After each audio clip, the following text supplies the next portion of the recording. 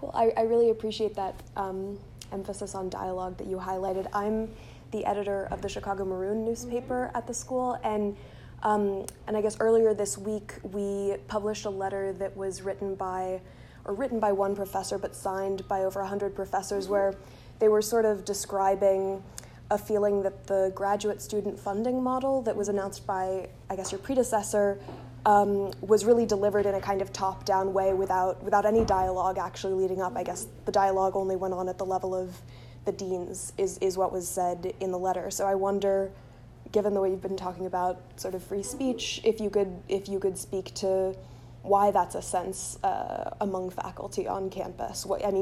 You're only just stepping into the provost's position, but given that you've been in Levi Hall. Yeah, so I've been in Levi Hall, and I see sort of how hard people try to address issues. So, for example, that the graduate stipend policy, that was in response to the Committee of Graduate Education that came out. And so that was all with sort of a long deliberation. I think the report is around 500 pages, and it's a committee that is made up of faculty and students and looking at graduate education. And so sort of, if you read that report, some of the issues that was revealed in that whole study shows that 1 out of 6 students, graduate students report food insecurity.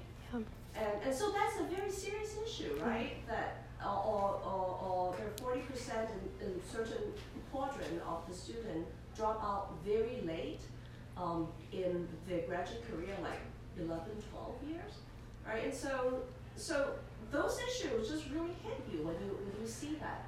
And so whether it is a perfect, so there's consultation in terms of this, right? But you're wasting the time in order to put something in place to help avoid this continue to happen, or even if you put a policy in place, it still takes time to effect change, right? And I think it was the desire to push out the policy earlier to help alleviate some of the situation.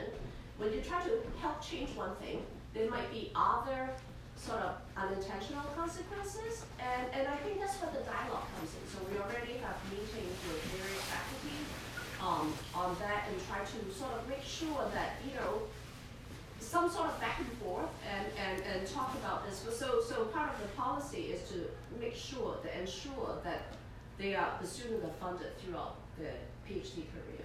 Absolutely. And just since you brought up the Committee on Grad Education, I just wondered, because it wasn't a recommendation to shrink the size of, to cap the size of programs and drastically reduce the number of PhD students in the humanities, social sciences, and what is it, Divinity School and Social Service Administration.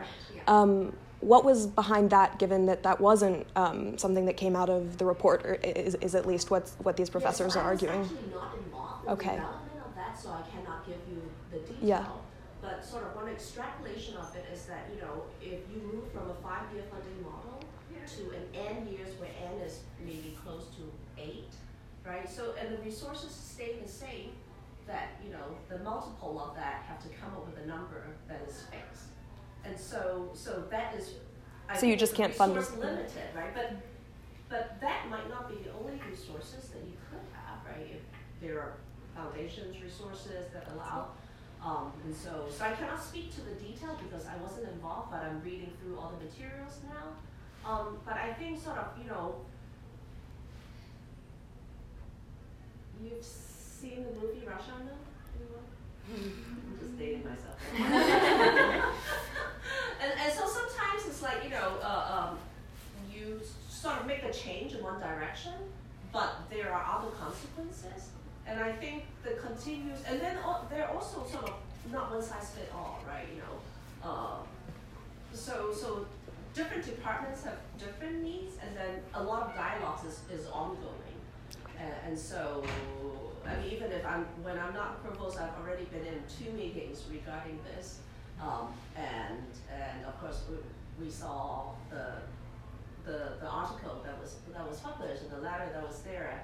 But this will be an ongoing dialogue, and it's not like it is implemented now, and it would have to be a phase transition that is sharp, right? And this is going to roll out for 3 years to sort of get the pieces right.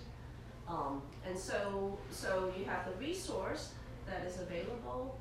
You want to really address a problem that can be really acute for someone's survival. And also, you know, if someone were to spend 10 years and left without anything, what could be ways that we can help for someone to finish? Are you referring to attrition? Attrition. Yeah.